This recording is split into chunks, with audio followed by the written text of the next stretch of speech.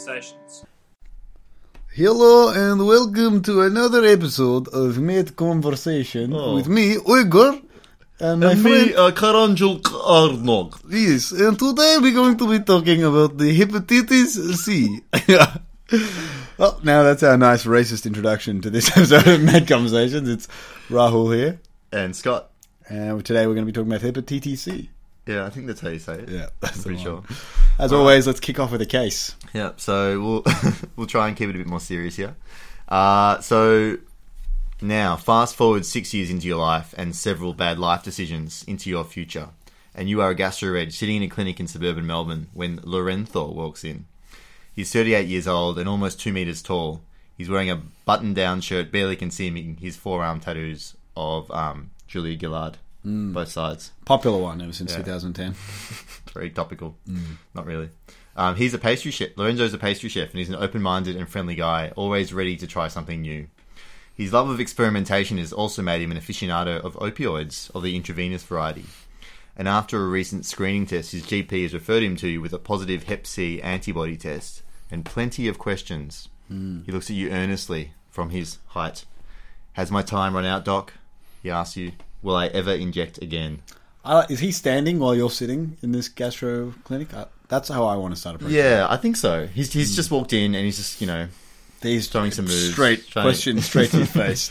Yeah, he's probably got like a 1.5 meter advantage on you. Very intimidating. Although, I've been a patient recently and I've realised what it's like to be lying down when people come up to you and talk to you. It's a very weird experience. Like, when we do this to everyone every day, it is very strange to just go in and like look someone down their face and just be like, you don't have much time left. Bye. Super intimidating. Yeah. Anyway. So Hep C.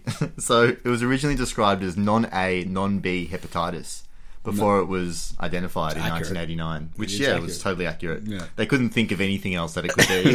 It's not A, it's not B. Who knows? Where are we going with this? And it's really important. The worldwide prevalence is about 1%. So there's about 140 million people worldwide, 350,000 to 500,000 deaths globally every year.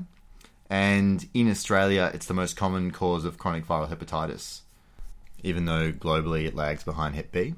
So the really cool thing about Hep C now is that new treatments within the last couple of years are just way more effective than the old ones. And it's now essentially a curable disease. Yeah, it's pretty amazing when you get to live through a disease that changes like that and you get to see it become curable with these new treatments. I mean, there was old treatments that were just very, very toxic and weren't very effective. Essentially just poisoning people.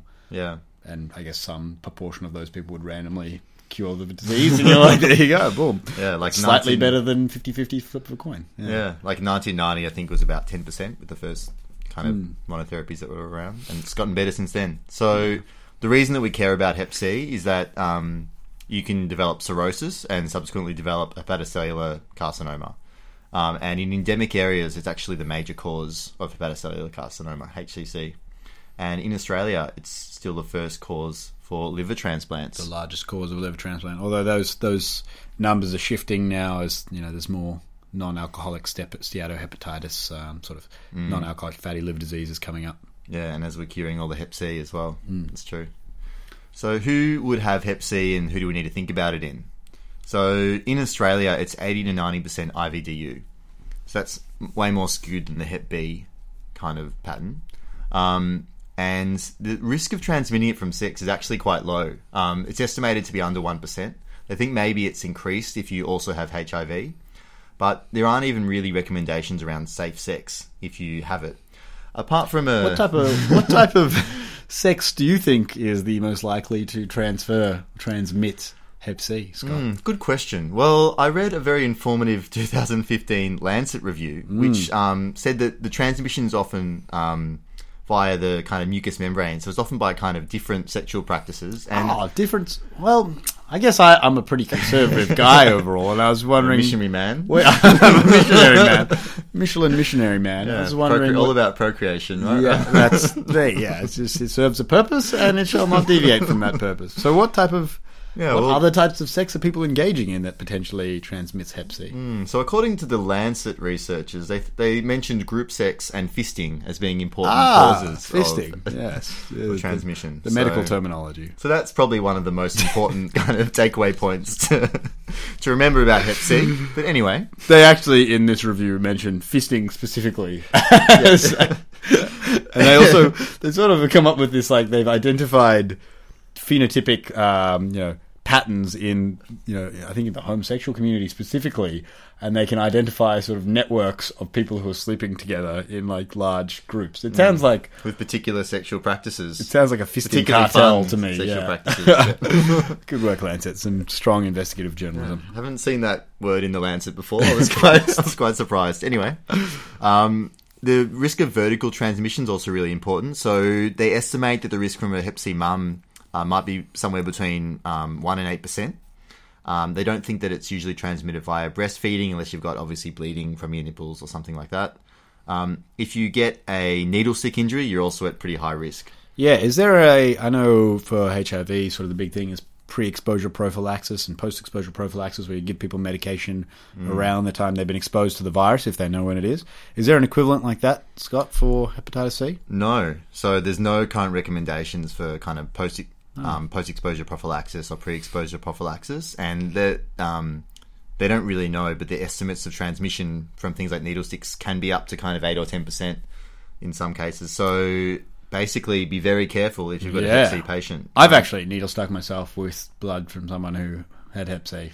I don't have Hep C, thankfully. That wasn't like the reason for my earlier allusion to just being building in up, healthcare. just public acknowledgement. Acceptance This of is the how I condition. tell the world. Yeah.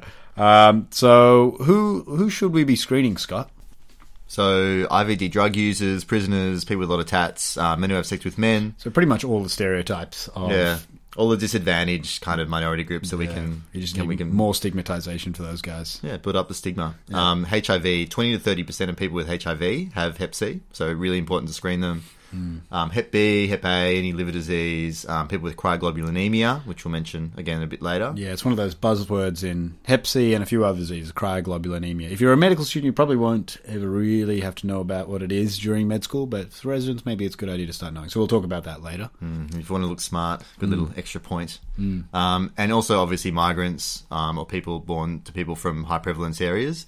It's a bit more kind of variable where in the world has Hep C than kind of some other diseases like Hep B. Yeah, I was looking at that map we were looking at earlier, and like you got places like the United States has really high prevalence.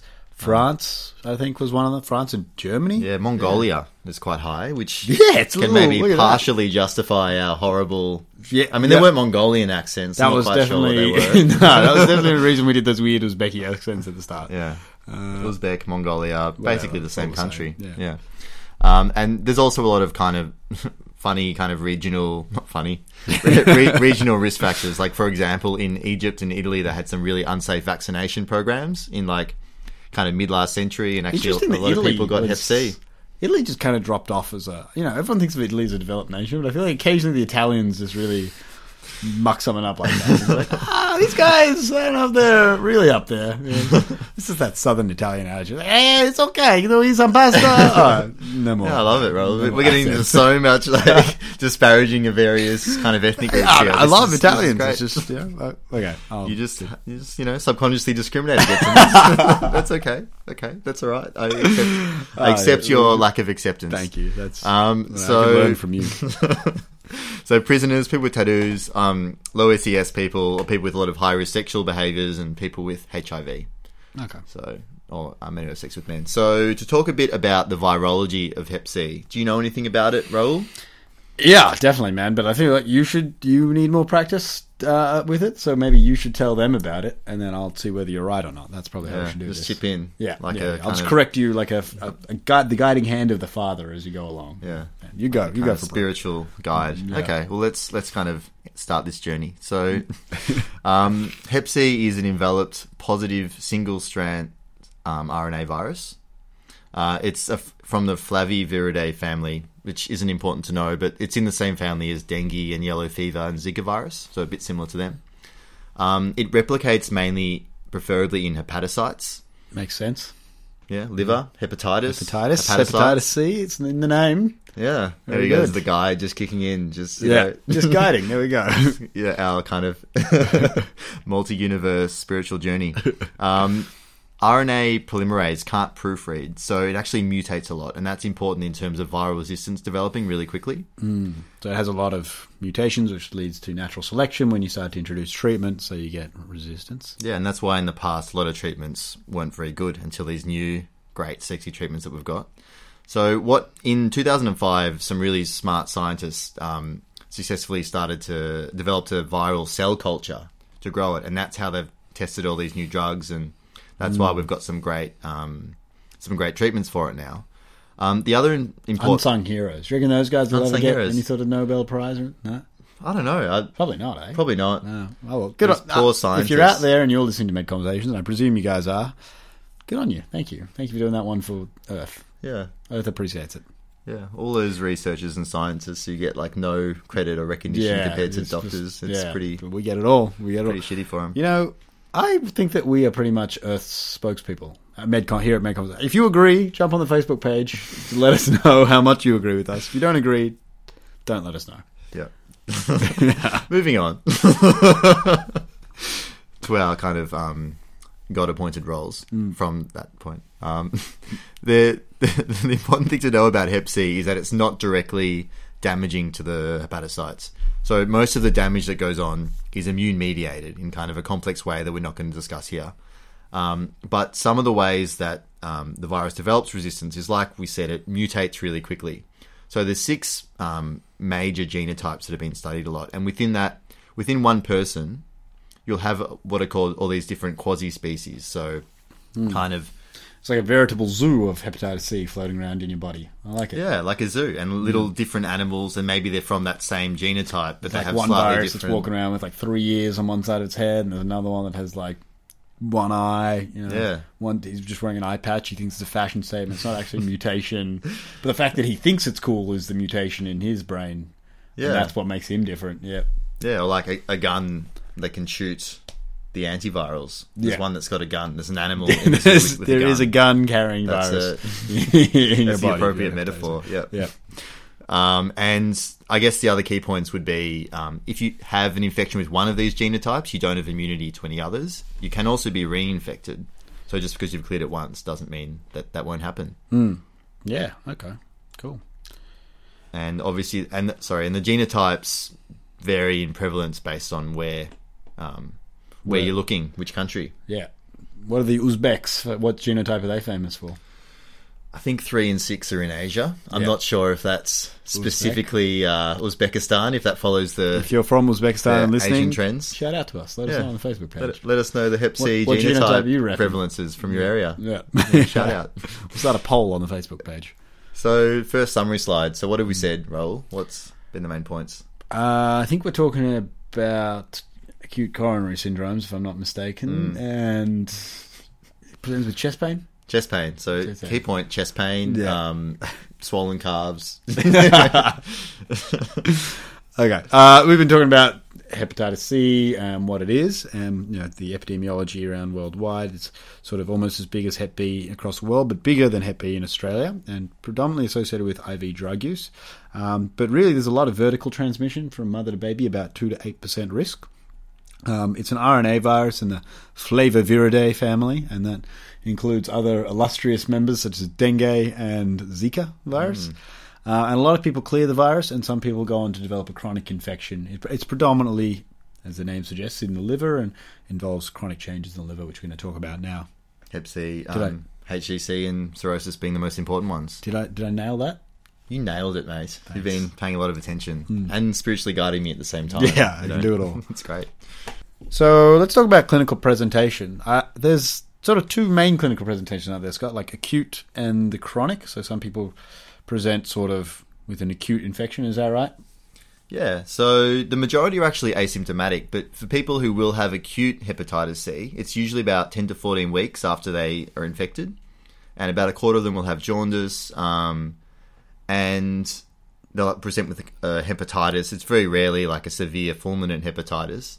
And so are the tests positive? Like if someone like this comes in and I think, oh, this guy's going to have hepatitis C, is the test positive at that time? Well, this is kind of the key thing you want to understand. About a quarter of people will actually spontaneously clear their hepatitis C. So they'll get acute hepatitis C and their immune system will clear it and they won't go on to have chronic hepatitis C. Wow. And as we'll talk about a bit later with the testing, based on when you do the two blood tests that we've got, the hepatitis C RNA test and the antibody test, there might be a bit of a lag as to when they pop up positive. And so what's the other form of Hep C? So I guess, chronic Hep C. And I suppose that's where they're like slowly progressive and they go on to develop cirrhosis potentially after about 20 years of constant inflammation in the liver. And if you remember back to our cirrhosis podcast, cirrhosis really represents just fibrosis as a consequence of that chronic inflammation in the liver. And then later on after that, once they've developed cirrhosis, they can develop the hepatoma, also known as a hepatocellular carcinoma, which is a cancer really quite specific to people with cirrhosis. I mean, there is, pretty much hepatitis B outside of hepatitis C is one of the few conditions where you can actually develop spontaneous hepatocellular carcinoma without cirrhosis. But so essentially they get the cirrhosis first from all that chronic inflammation, and then after that they can develop a hepatoma. And obviously if they're drinking or they have other disease processes on top, like type 2 diabetes, which gives them non-alcoholic fatty liver, then that sort of speeds along that progress. Instead of 20 years, it might be 15 years or 10 years, depending on the severity of what it is that they're doing. That sound about right? Yeah, it still sounds pretty good. I think one thing that's like a particular hot topic, at least in the physician's exam, is the co-infection between hepatitis B and HIV and Hep C, which also, as I understand, tends to speed up your progress and maybe make all the manifestations a little bit more severe and a little bit more difficult to deal with. Yeah, that's right. And even what's becoming a big topic in the liver is this non-alcoholic related liver disease. And so conditions like diabetes can also speed up progression to cirrhosis as well as alcohol.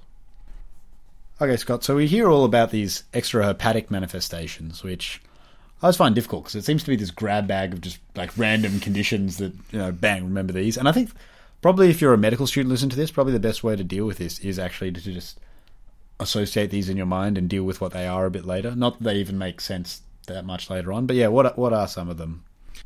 So, as we talked about before, you've got this immune dysregulation with the Hep C, and cryoglobulinemia is basically where you get these proteins in your blood that precipitate at low temperatures, and they can cause lots of weird symptoms. Like you can get purpura, you can get these vascular ulcers and Raynaud's and the classic rheumatoology disease. Things. It's just a strange collection of symptoms. Yeah, leave it to the side, but you can test for them in the blood, basically.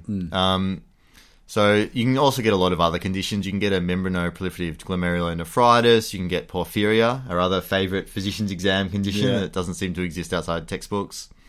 Lichen planus. You can get lymphoma. You can get cheroconjunctivitis sicca as well. So I think the big ones to remember there are the cryoglobulinemia. The membranoproliferative GN does actually come up a little bit, and and then there's a mildly increased cancer risk for lymphoproliferative disorders.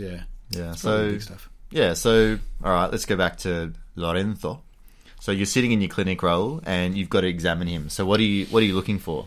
I guess I'm looking for signs of hepatitis, cirrhosis, malignancy, and then the extrahepatic manifestations. As I always do with my expert examinations, breaking it into very key concepts. And so I guess starting with the OBS, how are his OBS looking? How are Lorenzo's OBS looking? Normal.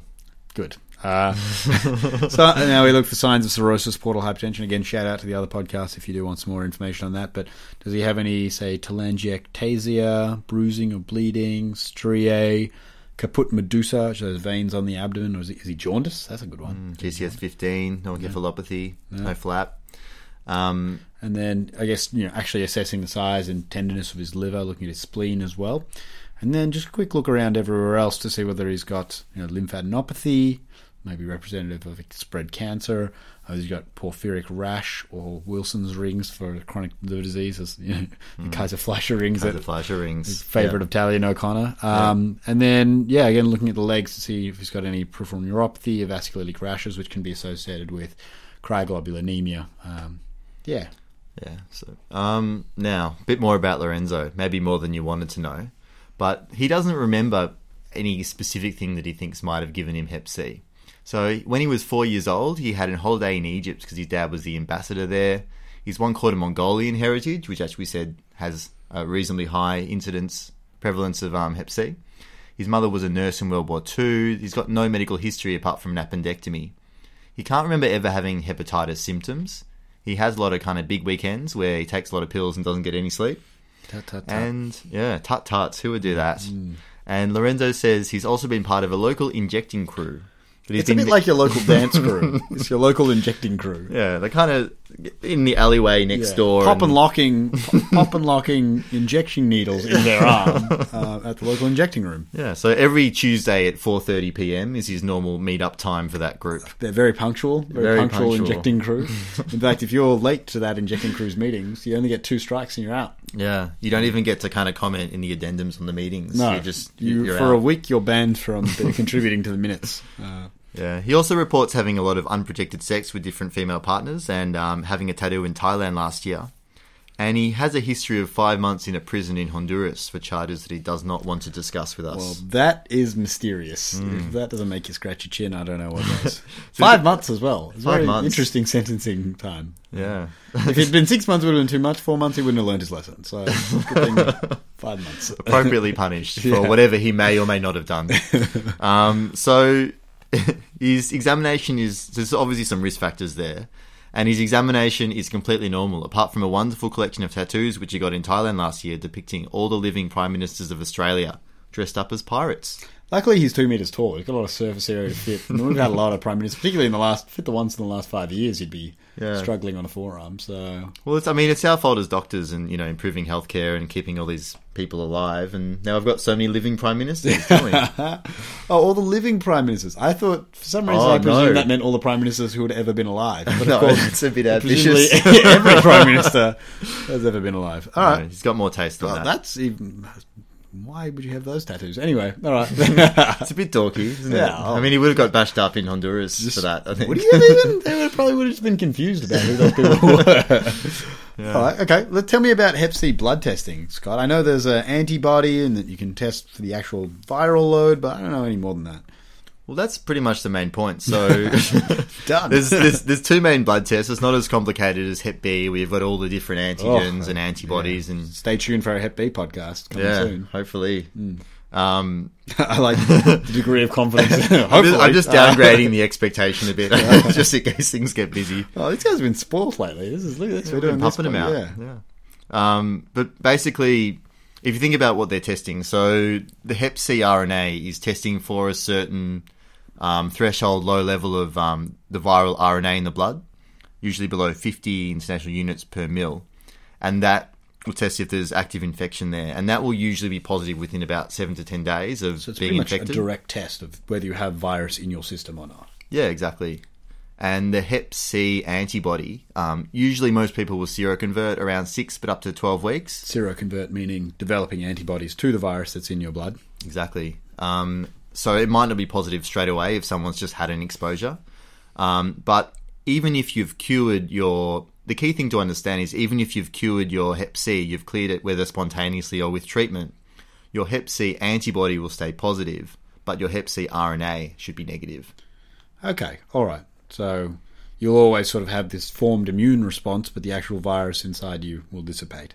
And then I guess you can test for the genotypes as well, right, Scott? Yeah. And what is just sort of mainly for determining treatment, is that right? Yeah, and that'll kind of influence which antiviral gets chosen to be given. Yeah. Okay, cool.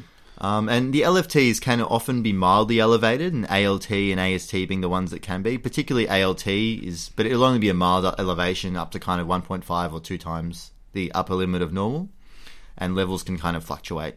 Okay. And obviously you should also be thinking about screening for cirrhosis and checking your cryoglobulins, obviously. Make sure you do that in No, don't routinely order that in everyone. It's really... Because, a lot of people will have elevated cryoglobulins if they have Hep C, but they don't have the clinical syndrome along with it. And so, a smaller percentage will actually have cryoglobulinemia. So it's complicated to interpret. Don't order a test that you can't interpret well. Yeah. Unless you've got some specialists in tow or maybe a spiritual guide like I have now. Could order anything. Scott, order the cryoglobulins. I will interpret them for you. Genotypes, subgenotypes. So what about imaging, taking pictures of the liver, selfies? So the main thing you want to work out is, does the person have cirrhosis and do they have HCC? So for working out if someone's got cirrhosis, biopsy is the gold standard. But obviously because you're sticking a needle in their liver, if you can get away without doing it, that's what we like to do. Well, so I like to put needles in people's liver, but that's more of a personal thing. Yeah, unless you're obviously a sociopath like Rahul. But most people. Or maybe not even most people. Who knows? So the common tests that they do are called the fibroscan, which is a measure of liver stiffness, where they send this signal and they test kind of things. It's elastography. It's sort of like how your liver responds to a little sound pulse or a little vibration pulse.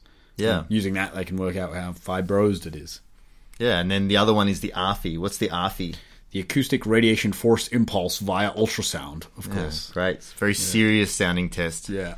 And that basically tests for the same thing to see if they've got cirrhosis. And there's also some different scores you can use, like the APRI, which just involves your AST and your platelet count, and that's designed to help you exclude cirrhosis and avoid biopsies. And the other big score is the MELD score. Do you know what the MELD score is, Rahul?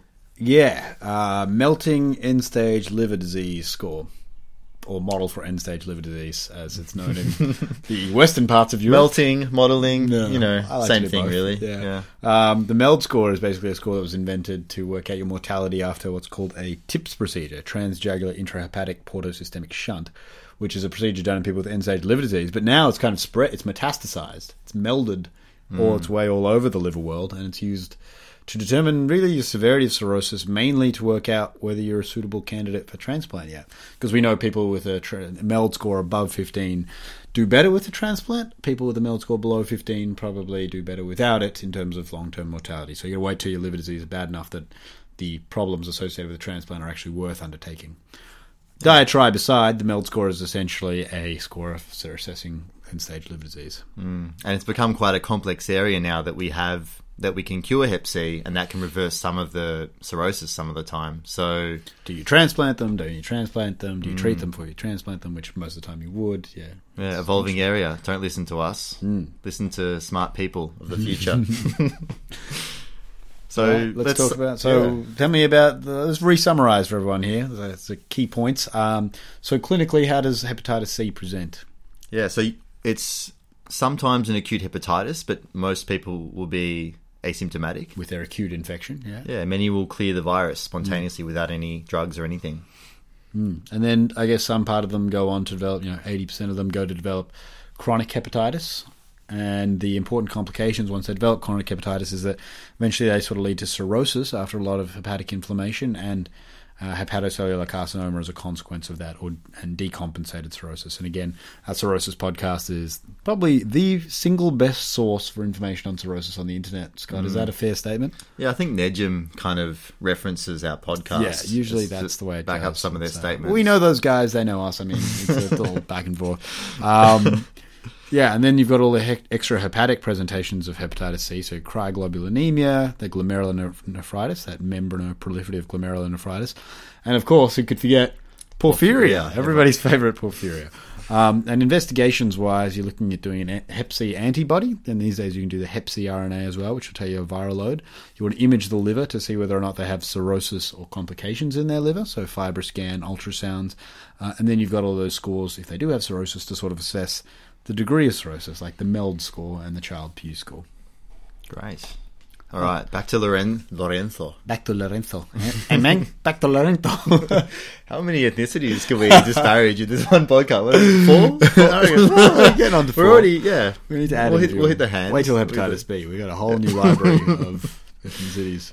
Yeah. So Lorenzo looks over your shoulder nervously as you go through his blood results. So his liver function tests were pretty normal, except for an ALT at 2 times normal, and the Billy was also normal. Billy Rubin. Billy stands for. God, you've worked on a gastro unit. Look at all this high-flying. All the words. Yeah. What's this, Billy, man? Yeah. And it's LF. T, obviously. So he's Hep C antibody positive, and he's also Hep C RNA positive.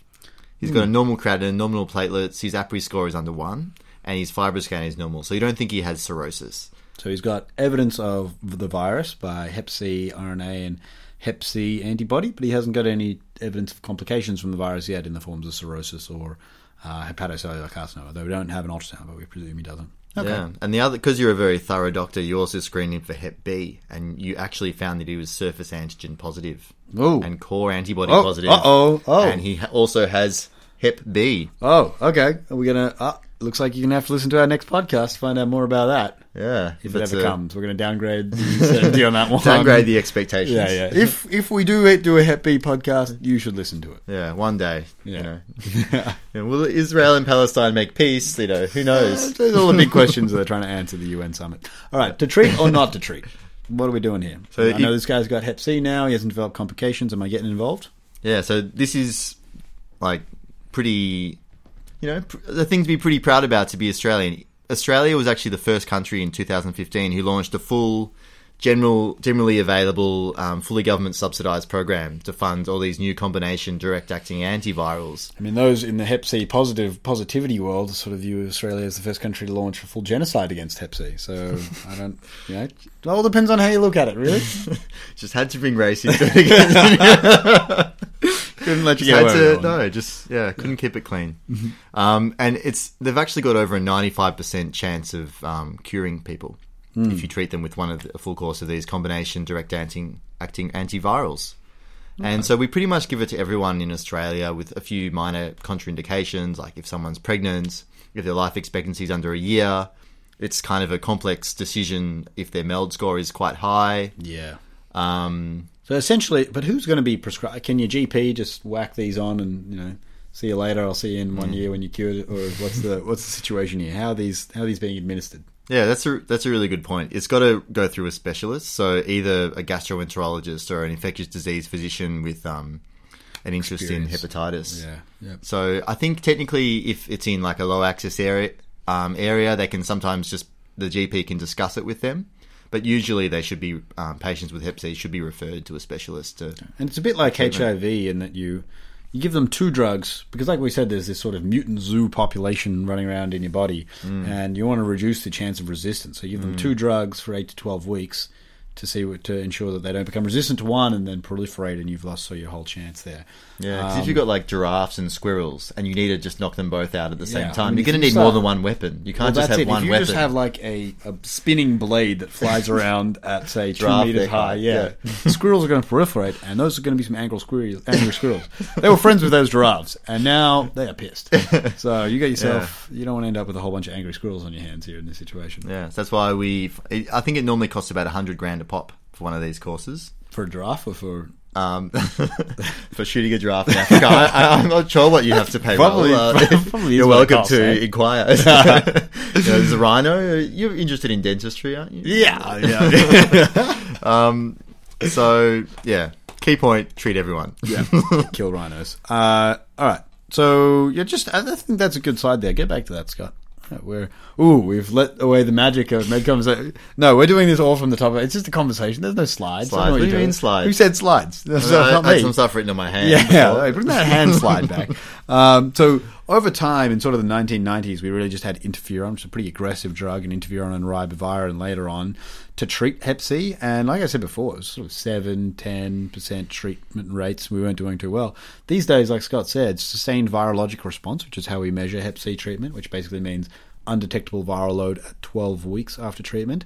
That's looking at above 95% now with some genotypes. So it's pretty big revolution in the last, say, 20, 30 years. Very cool. In 10 years' time, maybe no one will need to listen to this podcast. It'll be like an old, outdated condition that the no Spanish one has flu when I was young used to take over the Mediterraneans. There we go. Bang. Another race in there. Mediterraneans.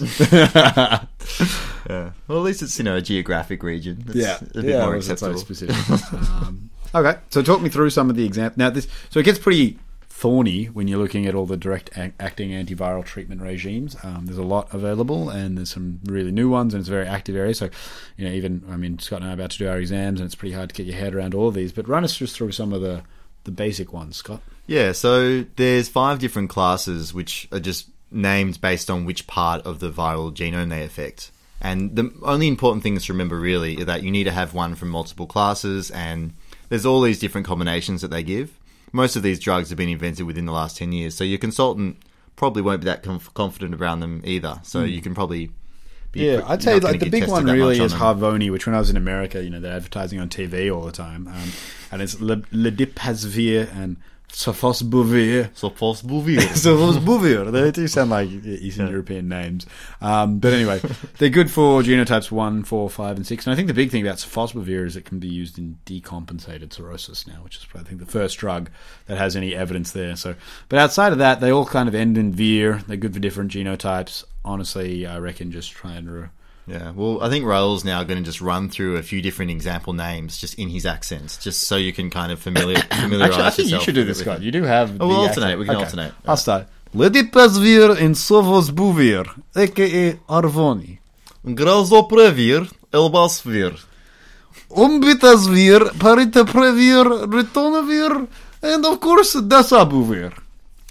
Yeah, I apologize for anyone who's offended by that. I think we've gone deep enough now that like most reasonable people should have stopped listening. So if you're still listening, you're probably quite difficult to offend. You're still listening. I question your judgment, really, in a lot of ways. But good on you.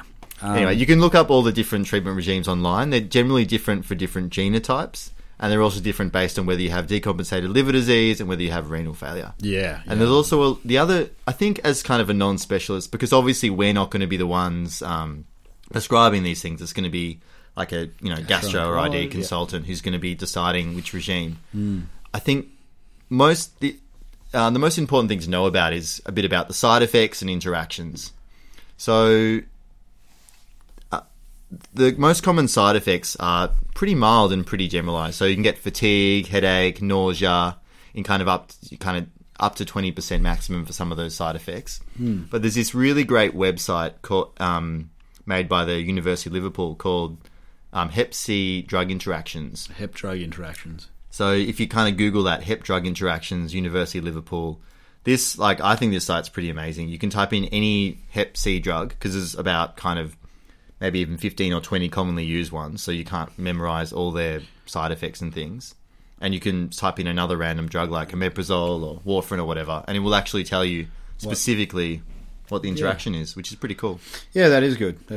And then I guess so once they're on an antiviral and they're being managed, and as we said, antivirals tend to have limited side effects, then I guess the main thing is to monitor them for cirrhosis, and then once they have cirrhosis, monitor them for HCC. So you're looking at standard cirrhosis management of portal hypertensive complications, which means management of varices, management of checking up for HCC, management of ascites you should develop, managing of their fluid status, which, again, and management of hepatic encephalopathy should develop.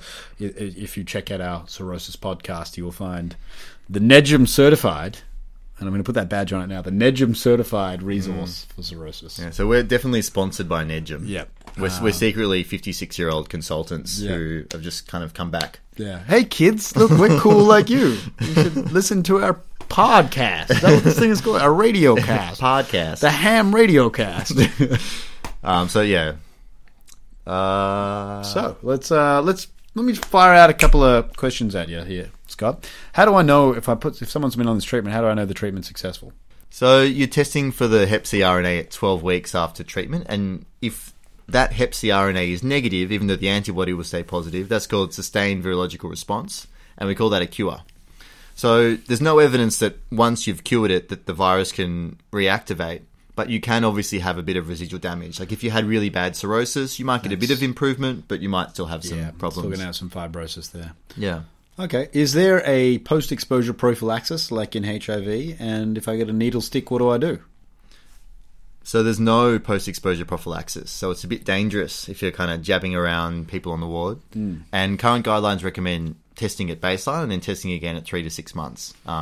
Because remembering that, 15 to up to 50% in some studies will spontaneously clear the virus. So there's no point giving them a full $100,000 treatment regime if we're going to clear it anyway. Okay, let's say I'm a guy who's got a $100,000 treatment regime and I'm thinking about getting back into the opioid game because, fuck it, man. There seems to be no consequence to this. Advice? Well, it sounds like you're doing, obviously, a really clever thing, and I support your life decision. But up to 25% typically get reinfected with current prevalence rates. Okay. And what about concurrent Hep B? What am I doing with that during this? Are my direct antivirals treating my Hep B as well, if I have that as well? Good question. No. Oh, So you actually should consider concurrent Hep B treatment for suppression while you're on because Hep it C. can reactivate the Hep B. Exactly. Messing around with that Good little point. viral zoo. Okay, let's summarise treatment for you. Basically, all patients in Australia who are diagnosed with Hep C should be referred to a specialist for treatment these days. And these days we have these direct-acting antivirals, which are used in combination for 8 to 12 weeks and are over 95% efficacious depending on your genotype. You need to really monitor for drug interactions while you're on them because there's a whole bunch of interactions in the CYP, inducers and inhibitors of the CYP450, the cytochrome enzymes. And then you test for the sustained virologic response, which is defined as 12 weeks post-treatment, so 3 months post-treatment. And if at that point in time they're RNA negative, celebration. Yeah, cured of Hep. They are a manifestation of the modern miracle of that idea that was had in the brain by I presume only one scientist many years ago. Yeah, that guy. What a great guy. And Girl. Yeah, whoa! Whoa, sorry. Whoa. Okay, we are racist on this podcast. We are not sexist, Scott. Yeah, take that out of here. Yeah, it's inappropriate.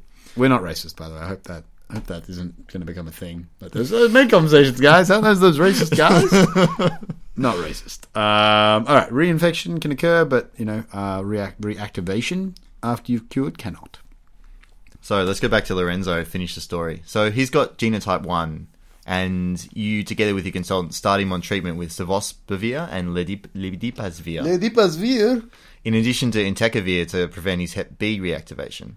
So you monitor him for drug side effects. You stop his omeprazole because it interacts, because you carefully checks the Liverpool drug interaction place. And you tell him not to take any other random over-the-counter medications, and also to advise any contacts he's had at his little fun injecting group to also get themselves tested. It's like a mother's group. Like a mother's group. Yeah, injecting. With bad veins. It was an injecting crew before. Now it's an injecting group. Well, it's become more formal. It's progressed. It shouldn't have been injecting association. Union. The injecting party of Australia. What would they be going for? They're against injecting rooms. Free drugs. Yeah, free drugs for them. Yeah. And he returns after completing his course very carefully and with a repeat set of bloods at 12 weeks. He's got Hep C antibody positive and Hep C RNA negative. What does that mean? Sustained virologic response, baby. This guy is cured. Lorenzo thanks you profusely. He hugs you. He crushes you. He says he's so thankful and he will never ever inject anything again, even vaccines. Good move, Lorenzo. Yeah, so you've had a good impact on him. You tell him to avoid IV drug use and focus on his pastry skills. And he nods with a cheeky glint in his eye. Oh, I'll be focusing on them pastry skills, homie. Ding! I think we just hit the 10 ethnic stereotypes there. There's a little prize. Yeah. Into ding, podcast ding, ding, ding. Yeah, we're gonna award. Call in now and receive the 10 ethnic consulta podcast pack. Yeah. Just, give us an ethnicity and we can try and be disparaging towards it. Yeah. So we've pretty much finished. That took longer than I hoped. Yeah, if you've stuck through 42 minutes of racist bile, then good on you. Of course, that's not this, but in the past, if you have stuck through racist bile for 42 minutes, good on you. Yeah. No, I think it's an important topic, Hep C, and I think we should do a little summary here now. Yeah, so let's kind of alternate. Let's Okay, throw some facts around. You go first. A little handball of facts. So Hep C is from the Flaviviridae RNA virus, and it can cause chronic infection or acute infection. Most people get it, yeah. It's got about a 1% prevalence, and it's especially high in people who are intravenous drug users, have a history of HIV, are in prison, and regionally from some areas of the world that you might not expect. France, Germany, United States, but also Middle East, Mongolia, Africa. Asia. Yeah. Most people are asymptomatic, and some will have this presentation with acute hepatitis plus minus jaundice, and many of them, up to 30 or 40%, will actually clear the virus. Okay. Others get chronic hepatitis C and get progressive liver inflammation, which causes cirrhosis, and ultimately potentially end up with a hepatocellular carcinoma. And Hep C is treatable with combination direct-acting antivirals. Very effective. Everyone should be referred and get treated. And you can be reinfected, so don't get back into those pastry groups that you've been so heavily involved in lately. Maybe their group also kind of did pastry related stuff as well. Yeah, injecting in pastries. They've got an Instagram. Yeah. Should we start it? Hashtag. Right. So this is the end of the podcast, but I just want to quickly say some things. I need to get some things off my mind. All right, go on. Thank you, everybody, for all the likes on Facebook. We cracked 1,000. Is this the first podcast since cracking 1,000 likes? That's the first one we'll release. Yeah, probably, I think so. Yeah. Yeah, no, it feels good to have done that, and we enjoy hearing your feedback. Get on the Facebook page, tell us how much we suck or how good we are, and maybe just leave us a nice little like or follow us. It does. It can be a little thankless doing these like long podcasts that take a long time to prepare, but it's good to hear from you guys. And if you think there's anything else we should add, or if you think there's another medium such as, I think we have a Twitter account. If there's an Instagram or something that we should be doing. Yeah, if you want more of Rahul's selfies, he can kind of do requests. He can do like specific environments and just invite specific costumes, accents. If I'm doing a video, whatever you're after. Yeah, whatever your kink is, he's there for you. I got you. Okay, cool. Bye. See ya.